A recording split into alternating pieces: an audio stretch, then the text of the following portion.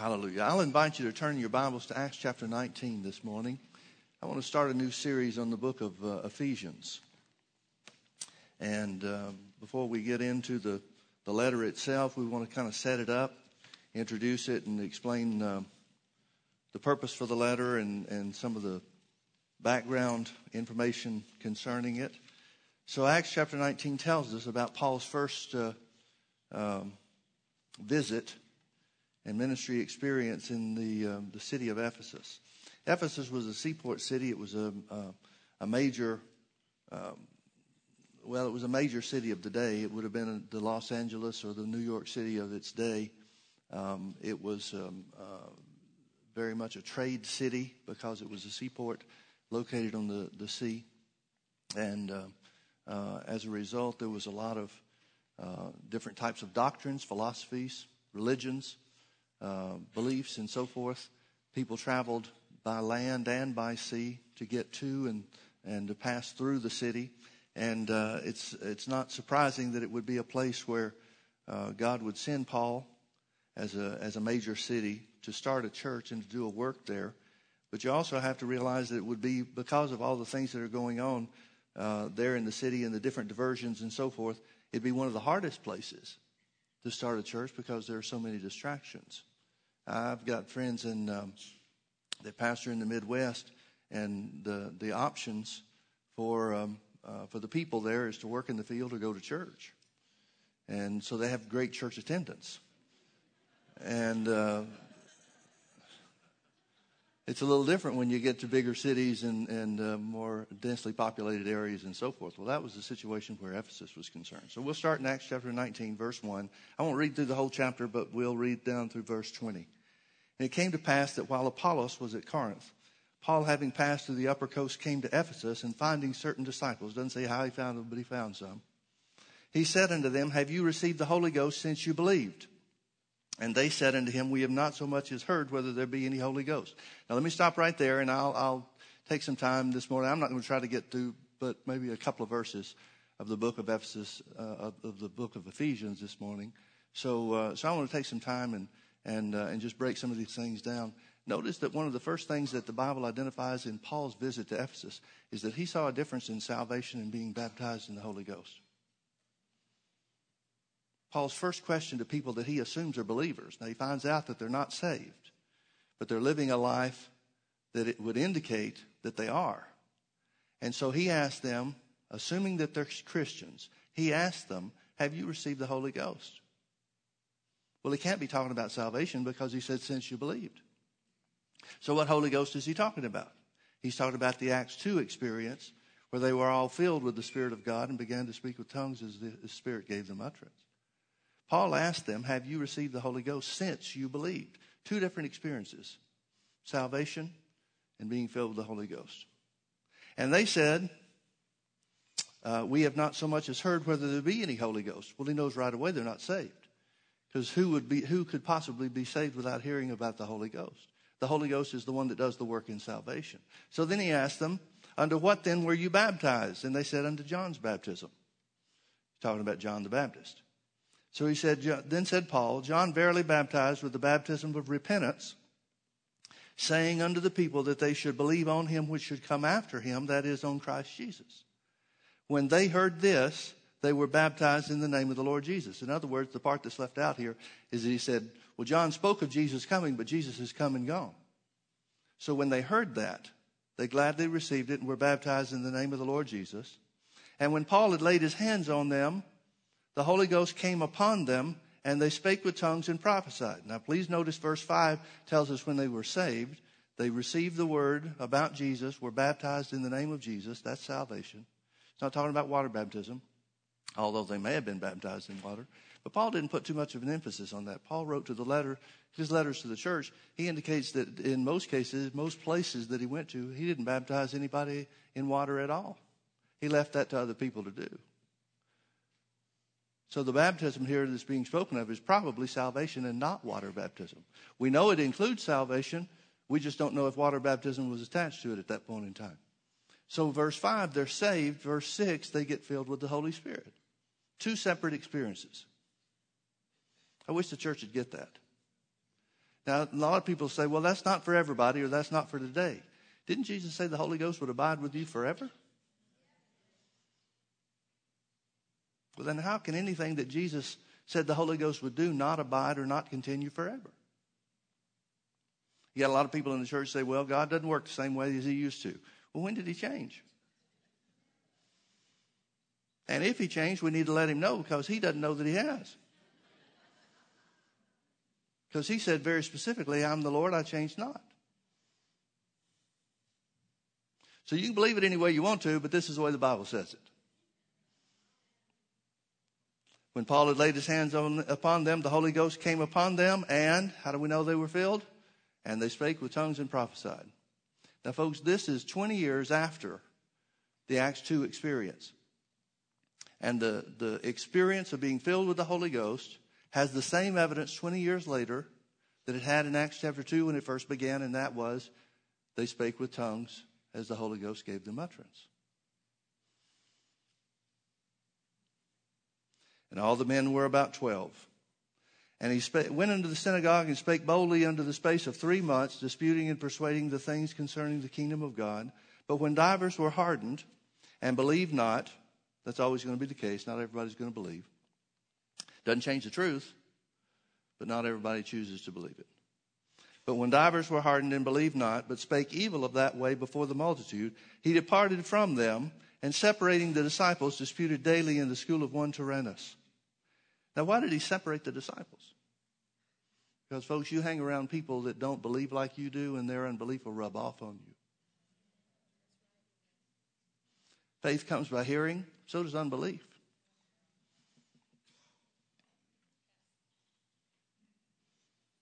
And this continued by the space of 2 years, so that all they which dwelt in Asia heard the word of the Lord Jesus, both Jews and Greeks. Now let me read that again in verse 10. Paul says, it says of Paul in verse 9 that he separated the disciples. In other words, he told them, keep this in mind, he told them, you need to not associate or disassociate yourself with people that won't believe the truth. That doesn't mean you can't minister to them. That doesn't mean you can't be acquaintances with them. But it does mean you can't join yourself to them. I wish Christians had that much sense today. A lot of Christians lose their testimony. In many cases, their faith is hindered, diminished, because of the friends or the associates that they choose. What's the old saying? Show me your friends and I'll show you your future. That's still true today. Now notice what happens when he separates the believers and teaches them, continues to teach them and put the right things into them. It says that not only does this church begin to grow and begin to flourish, but also it becomes a ministry headquarters. Notice it says in verse 10, this continued by the space of 2 years, so that all they which dwelt in Asia, not in Ephesus, Ephesus is one of the chief cities in Asia, but not all those that dwell in Ephesus, all those that dwelt in Asia heard the word of the Lord, both Jews and Greeks. Now, what churches were in Asia? Well, you remember in the book of Revelation, Jesus appears to John on the Isle of Patmos and tells us some things about the end. But before that, he gives him a message for 7 churches. Those are 7 churches in Asia. I don't know if I can name them all, but the first one is Ephesus, Sardis, Pergamos, Thyatira, Laodicea, and a couple others. Philadelphia is one of them I left out. Smyrna. Everybody give my wife a hand, would you please? She'll brag about that for years. Let me ask you a question. Which of those cities do we have record in the book of Acts that Paul ever went to?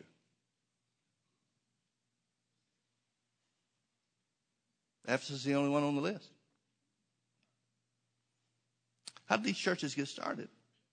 Well, we've got historical documents that tell us specifically for a couple, but give us a pretty good indication for some of the others, that it was Paul's ministry team, specifically one man named Epaphras, that was instrumental in the starting of several of these churches. Maybe all of them. But the Bible's telling us that Paul established in a 2 year and 3 month period, Paul established a ministry headquarters that reached a continent. Tell me that's not the work of God. And God wrought special miracles by the hands of Paul, so that by or from his body were brought unto the sick handkerchiefs or aprons, and the diseases departed from them, and the evil spirits went out of them.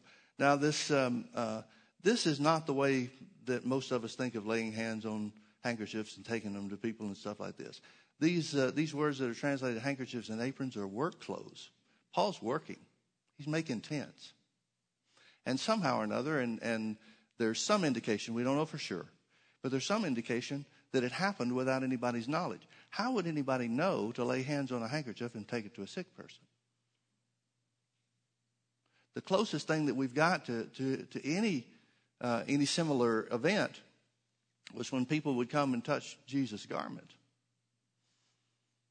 But there's no indication that Jesus ever said that your garments will carry the power of God like mine, or that you're laying hands on cloth or handkerchiefs and take them to the sick person and sickness will depart. There's no indication of that whatsoever. Now, Jesus did say, the same works that I did, you'll do also. And even greater works than these shall you do. But tradition, and this is tradition, it's not history, we don't know this for sure. But tradition tells us that Paul's work apron as a tent maker was somehow touched by somebody that had a sickness or a disease, and it left them. And so from that point, everybody started trying to get everything they could that Paul had touched or sweat on. And we think of real, sanitary conditions where you bring up a nice brand new handkerchief and lay hands on it and things like that. And thank God that works.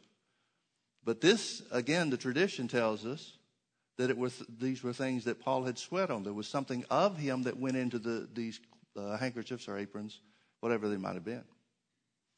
Well, once that started happening, everybody realized not only the power of the man that's speaking to them, but the word that he's speaking being the truth. So God wrought special miracles by the hands of Paul, so that from his body were brought unto the sick handkerchiefs or aprons, and the diseases departed from them, and the evil spirits went out of them. Then certain of the vagabond Jews, exorcists, took upon them to call over them, which had evil spirits, the name of the Lord Jesus, saying, We adjure you by Jesus, whom Paul preaches.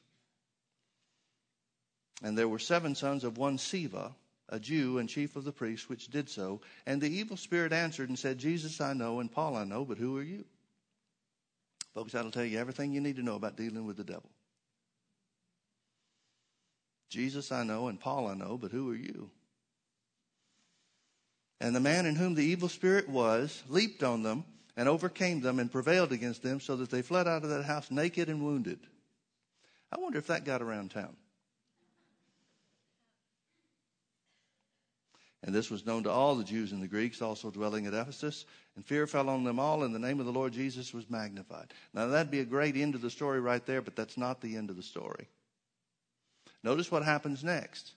It says, and many that believed.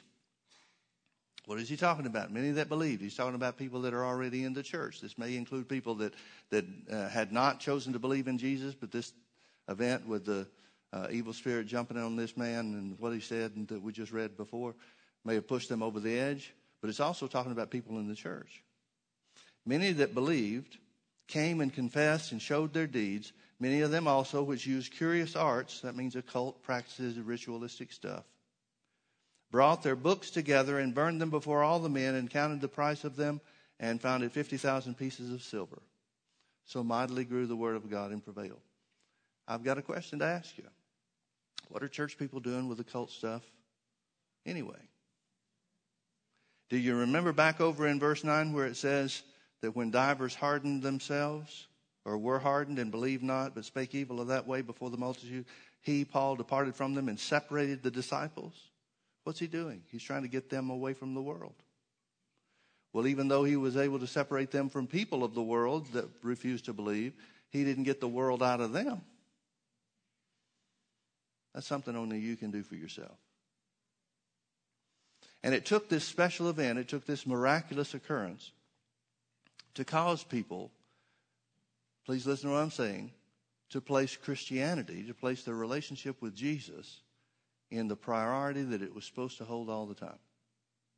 The place of importance of their relationship with Jesus was gained only after this miraculous occurrence where these 7 guys tried to cast the devil out of somebody using a name that they did not have a relationship with. Now, the Bible tells us that's not the end of Paul's time in Ephesus. And this doesn't cover the whole of the time that he was there in Ephesus. Most Bible scholars agree that Paul was there anywhere from 3 years to 3.5 years, where some of these other events took place. During the time which some of these other events took place. It tells about a riot and things that took place after that. We won't go into the detail and read that. But with that in mind, I want you to turn with me over to Ephesians chapter 1 now. Here's the background for Paul's time in Ephesus, the only time that we know of that he was in Ephesus. Now, not too long afterwards, after he leaves, he comes back through there and comes to a close proximity to town, and he sends for the elders of the church at Ephesus, those that he left in charge after he departed the city. And he shared some things with them, but we don't have any record that he ever went back to the city of Ephesus. We don't have any record in any kind of documentation whatsoever, certainly not the book of Acts, that Paul was ever in Ephesus any other time except that one period for anywhere from 2.5 to 3.5 years. Now, the book that he writes, the letter that he writes, Paul identifies was written when he was a prisoner. He mentions 3 times in the book of Ephesians that he was a prisoner. Well, there's only 2 times that we have record of that Paul was a prisoner. One's in Acts chapter 24 and the other's in Acts chapter 28. Now, both of those were 2-year periods. So the question is, during which of those 2-year periods did he author the book of Ephesians? Well, with the things that are taking place and the fact that we know the chronology or the date of the writing of some of the other letters, I choose to believe that it was during his last imprisonment. Now, what occasioned this letter being written? The book of Ephesians is different than any other letter that Paul ever wrote. Every other letter he wrote to the church is to address an issue or a problem that's taking place or going on in that church. The book of Ephesians doesn't address any problems. It's a letter whose theme is the church. And there's no problem that he addresses. But if you read the book of Ephesians and the book of Colossians, you'll see they're parallel letters. They talk about virtually the same thing in almost the same order. So, since the book of Colossians was written, or the letter to the Colossian church was written to address a problem, why is there the difference? Well, let's start with Colossians. Paul says that Epaphras brought him news of the Colossian church. This is Epaphras that was one of the ministry team, maybe the leader of the ministry team that went and helped start some of the churches in Asia. And Epaphras apparently brings Paul word of a new doctrine that's come in and is attempting to destroy the church. Now, we don't have any record that Paul was in Colossae either. We do have historical documents that indicate that Epaphras was one of the main founders of that church. Pretty solid documents on that in that case. And Epaphras was from Colossae, the city of Colossae. So he went back home and started a church. Well, who is Epaphras? We don't know. There's no mention made of him other than there's 3 times he's mentioned, 2 times in the book of Colossians, 1 time in the book of Philemon, the letter he wrote to Philemon. But other than just Paul saying he's one of our fellow servants, that's all we know. But here's a guy who's barely mentioned, that we have historical documents that indicate he started churches, some of the main churches that are referenced in the New Testament.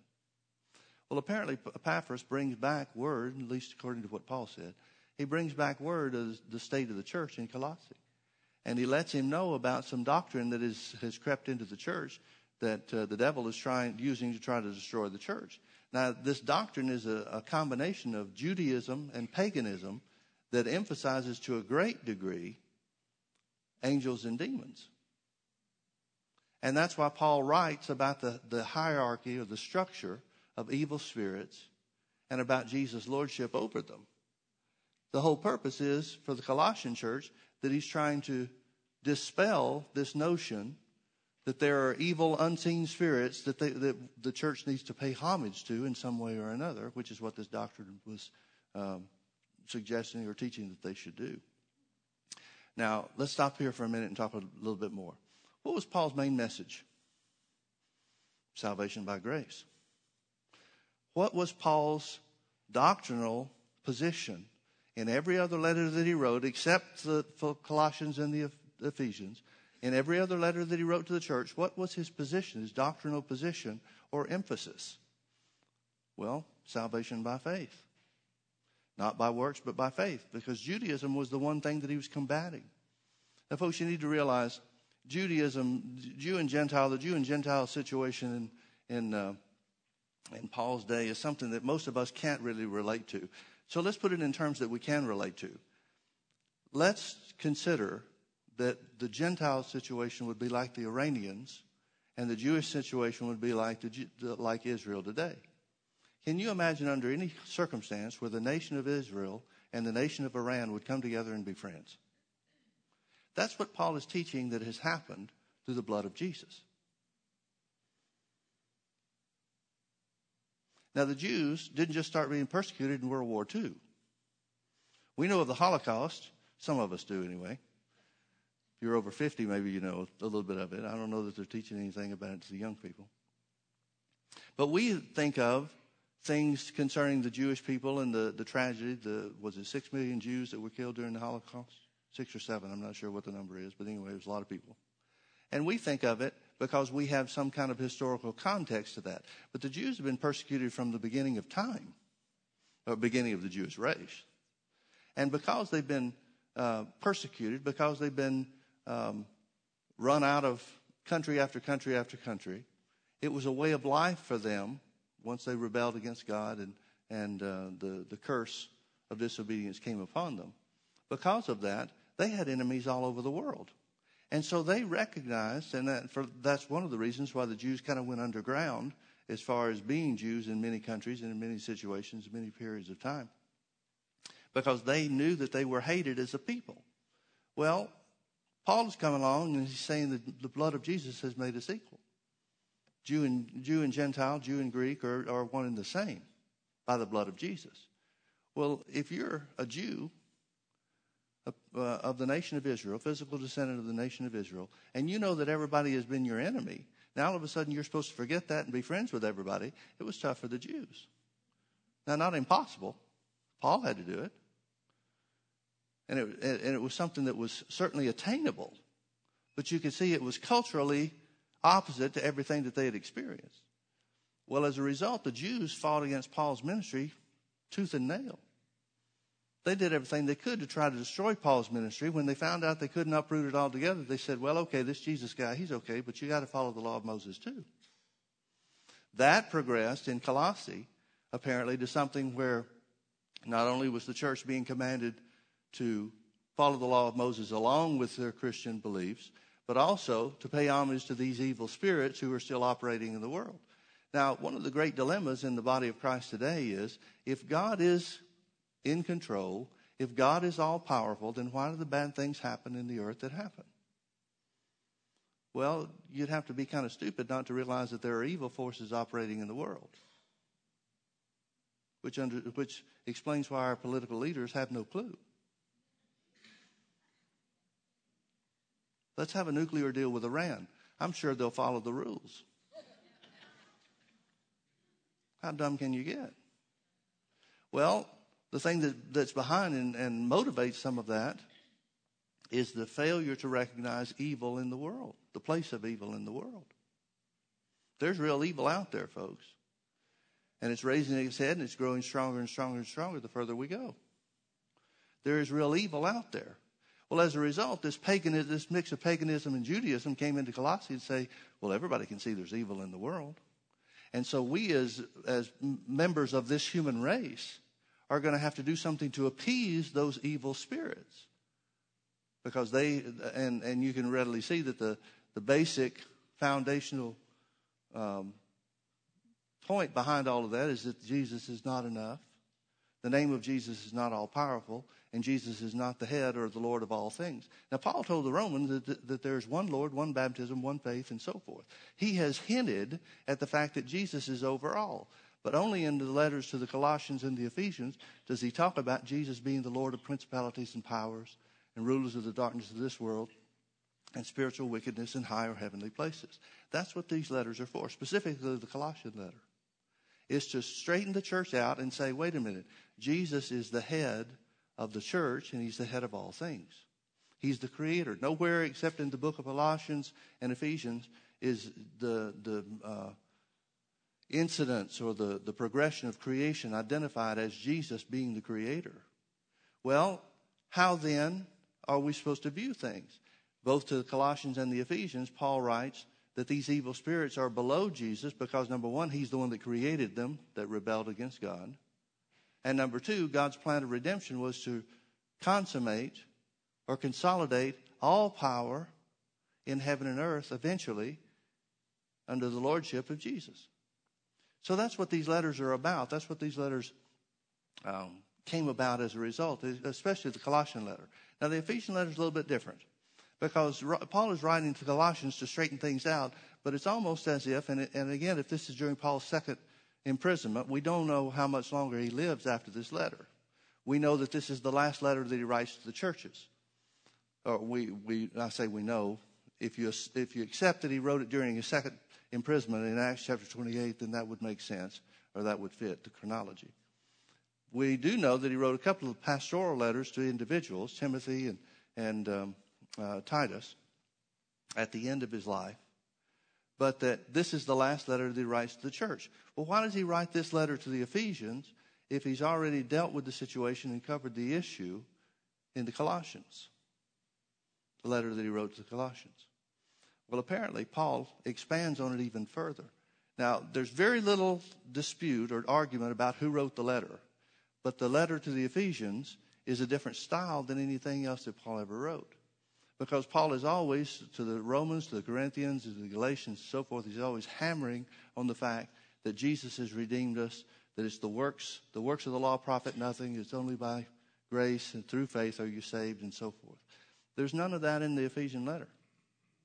I mean, the doctrine is there, the truth is there, but it's not this point by point by point lawyer defeating the opposition's points that Paul wrote, the style that he wrote into the other letters.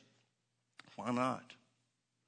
Because Paul seems to have expanded on the idea or the truth that he wrote to the Colossians and leaves one final letter for all of the churches. Now, have you found Ephesians chapter 1 yet?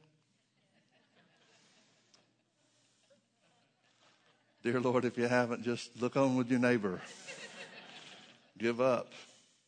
Ephesians chapter 1. Notice I'm going to read the first verse. Paul, an apostle of Jesus Christ by the will of God, to the saints which are at Ephesus and to the faithful in Christ Jesus. That would seem to indicate to us that we know who wrote it and who he wrote it to. The problem is the two words at Ephesus are not in the original transcripts. The oldest manuscripts do not have the words at Ephesus. Well, how do we know then that it was supposed to be for the Ephesians? Because the theme of the letter that we call the letter to the Ephesians, is the theme is the church, meaning that this applies to any and every church. Apparently, Paul wrote this, and the style of the Greek language in the first verse wouldn't make sense if you don't have somebody that it's written to. For example, what I mean by that is the oldest manuscripts leave out the two words at Ephesus. The most trusted manuscripts don't have the two words at Ephesus, which means Paul left a blank there, according to the grammar and the text that he used. He left a blank there for every church to be able to plug in their own name. And apparently this letter was supposed to be sent to, carried by Tychicus, just like the Colossian letter was, to the other churches in Asia. Probably specifically the 7 churches that are mentioned in the book of Revelation, and maybe some others as well. But because otherwise it doesn't make sense. It would say, Paul, an apostle of Jesus Christ by the will of God, to the saints and to the faithful in Christ Jesus. Well, are those two different groups? They can be, I guess. But the sentence structure doesn't make sense if he's talking about two different people. He's talking about the saints at Ephesus who are faithful in Jesus. That's what he means. But if you leave out the destination for the letter, the grammar doesn't make sense. So this is a letter that belongs to all the churches. We've titled it to the Ephesians, but it belongs to the church in Foothill Ranch. And the theme, the whole purpose of this book, this letter, is not to correct a problem. Because different churches would have different problems. But it's to tell the position that the church has because Jesus has been raised to the right hand of the Father.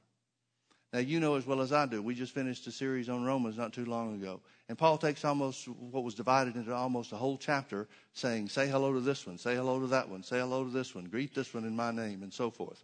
If Paul spent more time in Ephesus, and that was to a church that he'd never even, a city that he'd never even been to. Paul had never even visited the churches at Rome. But he had a whole laundry list of people that he was saying, say hello to for me. There's not one greeting or salutation to the Ephesians, even though he spent anywhere from 2.5 to 3.5 years in that city. Would that make sense? He's going to be leaving out a lot of people, isn't he? Again, it's because this letter was written to be circulated among a number of churches. Now, the first thing Paul identifies is that he is an apostle. Paul, an apostle of the Lord Jesus Christ, by the will of God, by the will of God. Now, Paul identifies himself. This is not an unusual greeting. This is not an unusual way for him to introduce himself to the churches. He did pretty much the same thing to the Corinthians and others. But Paul is asserting his apostleship, but he's telling us something about the office of the apostle. For example, who do we think of when we think of the apostles? We think of Jesus 12. Well, then we know that Judas betrayed Jesus, and so he lost his place. And then we also know that in Acts chapter 1, it tells us that Peter, in an attempt to fulfill the scriptures, had the other people choose, along with himself, somebody to take Judas's place. Now, how in the world is an apostle chosen by men drawing lots? Secondly, when were the apostles chosen to be apostles? One of the things that Paul addresses in this letter in Ephesians chapter 4 is that it was only after Jesus was raised to be seated at the right hand of God that he gave gifts unto men. And he identifies them: apostles, prophets, evangelists, pastors, and teachers. There's some discrepancy or some discussion about pastors and teachers, whether those are separate offices or one office together. There seems to be a connection between pastoring and teaching that Paul was trying to identify by the Holy Ghost, because he made up a new word. This literally is not pastors and teachers, it's pastor-teacher. Two words joined together in a way that we don't have any record of that was ever done before.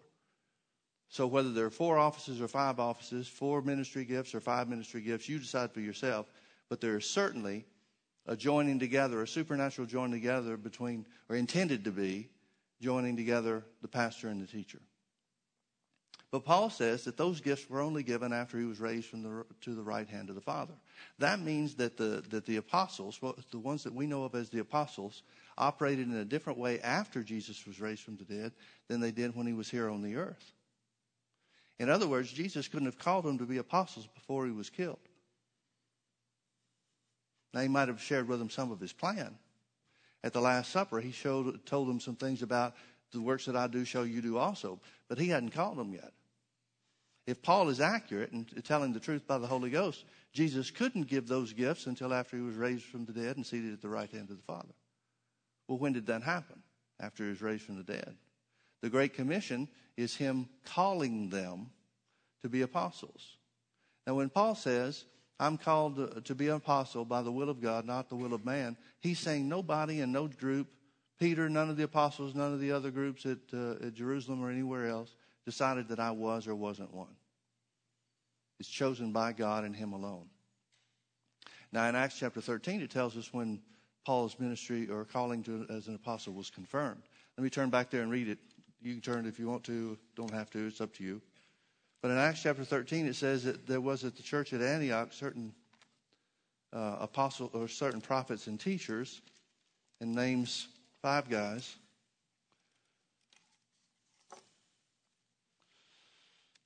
Let me get it. Verse 1, Acts chapter 13. Now there were in the church that was at Antioch certain prophets and teachers, as Barnabas and Simeon, that was called Niger, and Lucius of Cyrene, and Manaen, which had been brought up with Herod the Tetrarch, and Saul. Now the only ones that we know anything about, to my knowledge, are Barnabas and Saul. But the other three are in the same positions as Paul and Barnabas. Now, where it says there were certain prophets and teachers, that means one of two things. It means they were either a prophet, or they were a teacher, or I guess the third option was they could be a prophet and a teacher. We don't know who's who. But it says that as they were gathered together, verse 2, as they ministered to the Lord and fasted, the Holy Ghost said, separate me, Barnabas and Saul, for the work whereunto I have, past tense, not am calling them, have called them. Have called them. The work whereunto I have called them. In other words, they've been called to be apostles before this point in time. Now, here's a question I've got for you. How did the Holy Ghost say it? Was there a booming voice from heaven? Well, if there was, it seems to me that Luke did us a disservice by not telling us that's the way it happened. Because what a magnificent way there would be in that sense, or in that event, to be called of God. Who could question that kind of calling? That only happened when the voice from heaven spoke about Jesus. This is my beloved Son in whom I'm well pleased. Well, if it didn't happen that way, how did it happen? Well, he must have spoken through one of the prophets that were there. Wouldn't you think? I mean, that's what a prophet does, isn't it? He speaks for God. So they're ministering to the Lord and fasted. The Holy Ghost seems to come upon one of these prophets, and the prophet says, separate unto me Barnabas and Saul for the work whereunto I've called them. I would submit to you that it's a probability that it wasn't Barnabas or Saul that said it. If it had been Saul, or if it had been Paul, he would have said, thus saith the Holy Ghost, separate Barnabas and me for the work that I've called them. So it's got to be one of the other guys. So here's the confirmation of a call that's taken place before upon them. Now, have they talked about it? Have they discussed it? Did Paul walk up to Barnabas one day? I mean, they were friends. Barnabas is the one that got him out of Jerusalem before to keep him from being killed. He's the one that brought him to the other apostles in Jerusalem and testified about the grace of God that was upon him and so forth. Paul's conversion experience must have been well known. Not too many people got saved by a light shining from heaven and a voice being spoken, falling off the animal they're riding. I mean, I didn't get saved that way, did you? We don't have record that anybody else did either.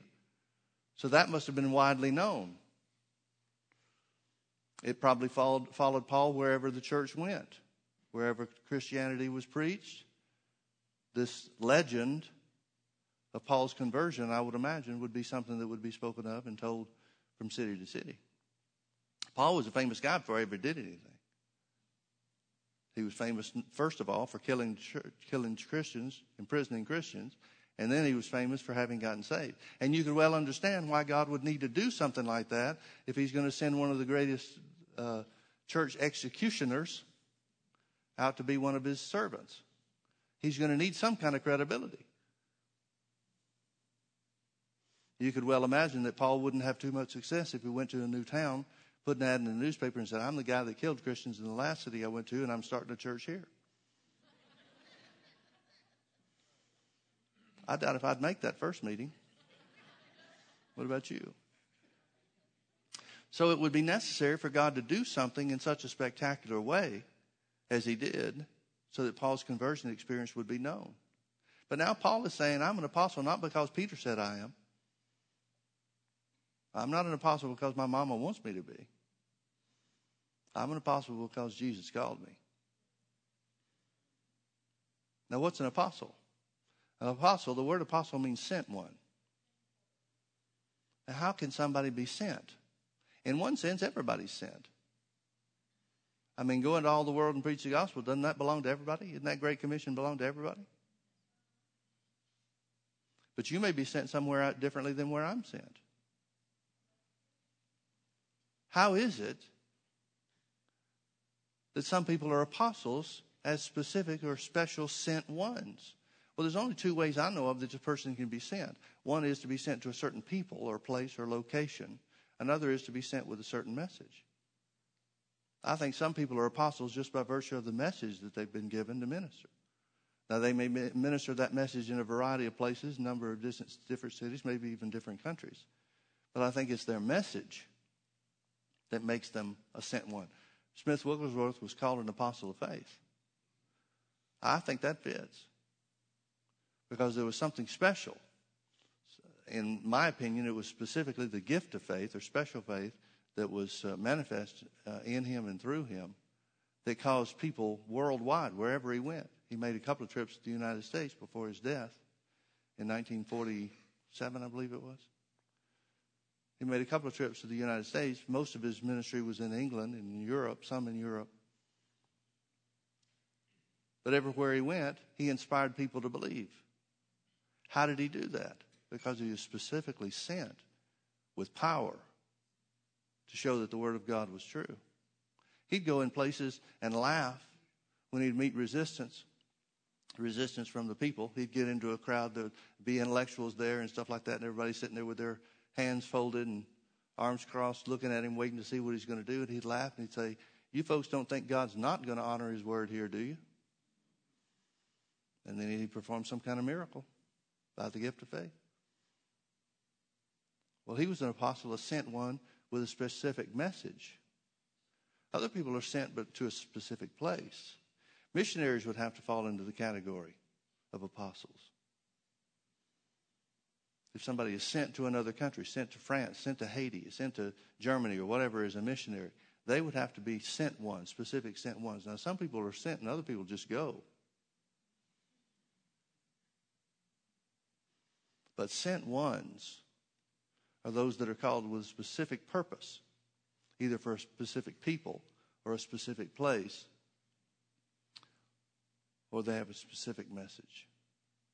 One of the things that has always interested me about this, Paul talking about his own position and office as an apostle. In 2 Corinthians chapter 12 and verse 12, he's talking about himself. And remember, the Corinthian church had a great deal of resistance, even though Paul had given probably more of himself to them than anybody else. Made more trips through Corinth, expended more time overall in the city of Corinth than any other place.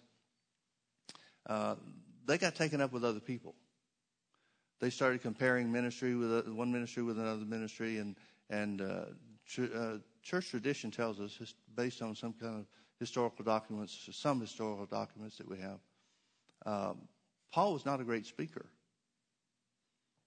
He was a short guy from the descriptions that we have in historical documents. He was a short guy. He was bald, obstinate. He'd argue with a signpost. I take great comfort in Paul's personality, folks, I got to tell you. And he was not a good speaker. He wasn't eloquent in his speech. He sometimes had trouble gathering his thoughts together, but boy, could he write. And so as a result, some people, like Apollos, who are much more eloquent, the Bible tells us, in their speech and in their manner, some of the churches, specifically the Corinthian church, took Apollos and said, well, he's the guy we like to listen to. We don't want to listen to that Paul guy anymore. But Apollos didn't know Paul's revelation, at least not to the degree that he did. And as a result, Paul is trying to assert himself as their father in the faith. And he says things like, look, there's nobody that's done more for the things of God, for the kingdom of God. Nobody's suffered more for the kingdom of God than I have. Nobody's been in prison more than I have. Nobody's been beaten more for the gospel than I have. Why won't you folks listen to me? And then one of the things he says, 2 Corinthians chapter 12 and verse 12, he talks about the signs of an apostle. He says, truly the signs of an apostle were wrought among you. And then he talks about through mighty signs and deeds and wonders, talking about miracles and signs and wonders and so forth. But the first thing that he mentions, the first characteristic he mentions of the apostles' ministry is patience. He said, truly the signs of an apostle were wrought among you with all patience through mighty signs and wonders. Signs is the word miracle. Through miracles and wonders. Why does he put patience in there? Folks, one aspect of the apostles' ministry is that he outlasts the devil. He outlasts the devil. We've told this story before, and I'm not making a comparison as far as apostleship is concerned. But when we were running through some of the trouble we had, right at the tail end of the building trouble we had and the contractors and lawsuits and all that mess that I hate to even try to think about and remember. But we got right at the end of the road, and we were trying to gather all of the information together because we had one final lawsuit that we were bringing against the contractors. And so the lawyer that we were using said, well, we need to get all of our experts together and let them tell us, how things are as far as from their point of view and so forth. So we had a conference call and had, 8 or 10 people on there. We had church growth experts. We had construction experts. We had legal experts. We had finance experts. We had every expert that you could figure out that had anything to do with church building or church growth or whatever. And so I'm sitting in the lawyer's office, and it's on speakerphone. And so the lawyer explained, here's what I'd like for you to do. I'd like each one of you to take just a moment or two and give us a summary of how you see this and what you think we need to do and how we need to approach this and so forth. Well, the first guy started up, and he said he was the construction expert guy. And he said, well, first thing I'd like to say, and none of these people had identified themselves as Christians. I don't know what their position was on Christianity or whatever, but the first guy started off and said, well, before I get started, I'd like to say, Pastor Webb, I think it's a miracle that your church is alive. And then one after the other, he gave his summary, and then the next one came on, and he said, well, I'd like to echo what so-and-so said. I've been in business, and so, this kind of business for so many years, and I've never seen a church withstand what your church has done. I think it's a miracle that your church is alive. Well, after about the fifth or the sixth one, I noticed what they were saying. And I'm sitting there and I'm dumbfounded, hearing them say that the thing that proved to them that God was with us was that we had lasted through the attacks of the enemy. See, we all want the instant results.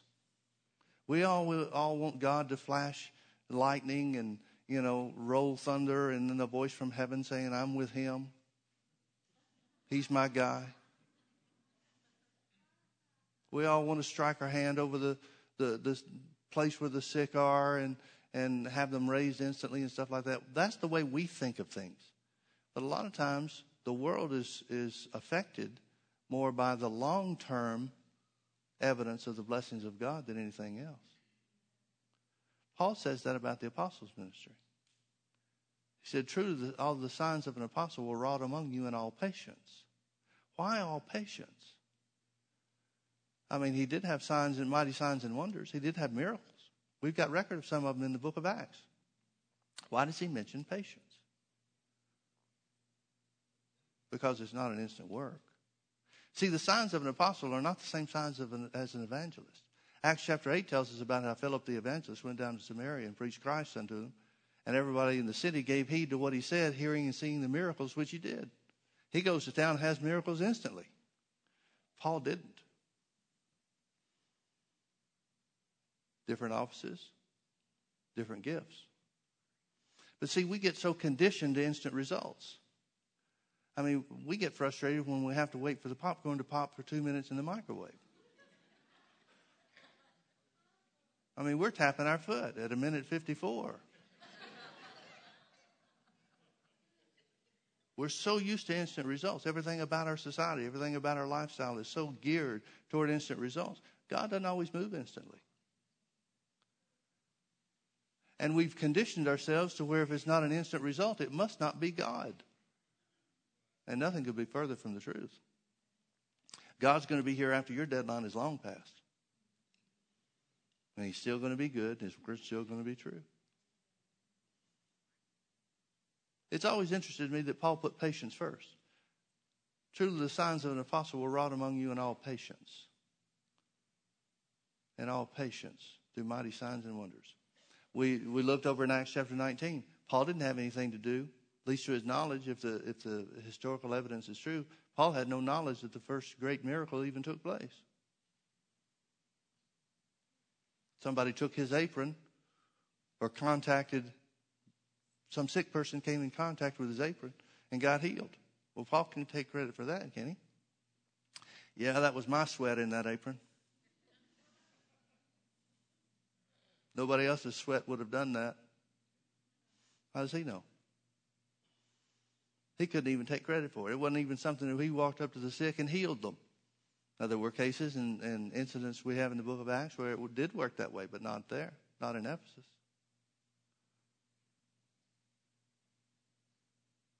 Truly, the signs of an apostle will wrought among you in all patience. In all patience. In all patience. Patience has a great deal to do with your walk with God, folks. The Bible says through faith and patience we inherit the promises. Now, if faith and impatience were the key, we'd get a lot more results, wouldn't we?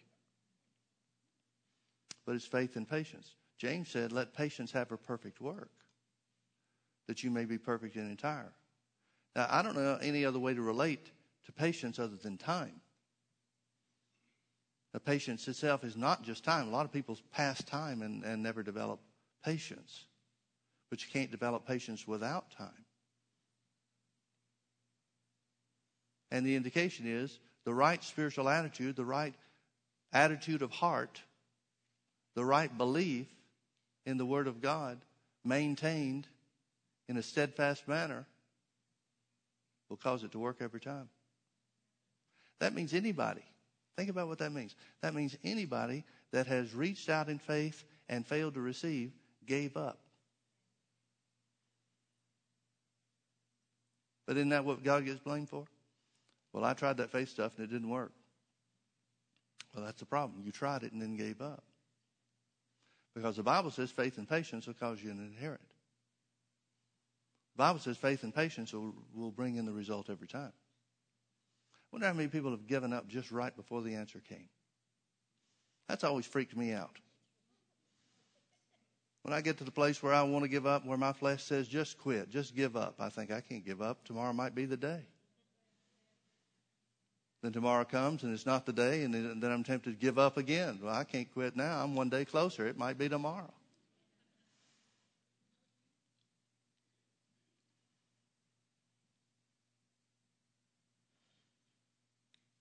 Paul developed some kind of patience. He realized things didn't work as fast as he wanted to. Paul says in one place, I'll finish with this. Didn't get quite as far as what I wanted to, but that's all right. We've got till Jesus comes back. And I don't mind taking a series that long. It doesn't bother me at all. Paul wrote to Timothy about a certain man named Alexander. He said, Alexander the coppersmith has done me much wrong, but I've turned him over to Satan for the destruction of the flesh, that he might learn not to blaspheme. Then in the second letter that he writes to Timothy, he said, watch out for Alexander. He's caused me much harm. What does that mean? That means God doesn't kill people nearly as quick as we want him to sometimes.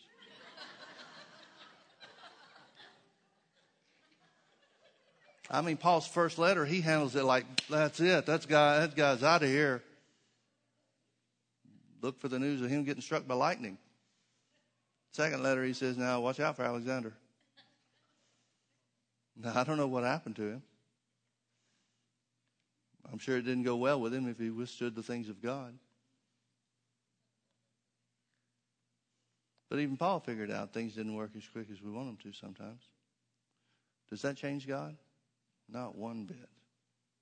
Does it change the Word? Not one bit. Might change our thinking, and should. But God's Word is true. Heaven and earth will pass away, but His Word will never fail. Heaven and earth will pass away, but His Word will never fail. Well, I'm going to teach the book of Ephesians when we get around to it. Hallelujah. Let's pray. Father, thank you so much for your Word. Thank you that it's true. Thank you for the privilege that we have to be doers thereof. Lord, we thank you for teaching us who we are, especially in these last days, Father, in the place that the church holds, because Jesus is risen and seated at your right hand. We thank you, Lord Jesus, for instructing us. We thank you for helping us by the presence of the Holy Ghost, the Spirit of God within us, to stand in the place that Jesus died for us to be. We're not satisfied being nominal Christians. We're not satisfied being baby Christians. But we desire to mature in the things of God. we desire to stand in a place of righteousness, to see ourselves as you see us, Father, to live our lives in such a way that the world sees Jesus through us.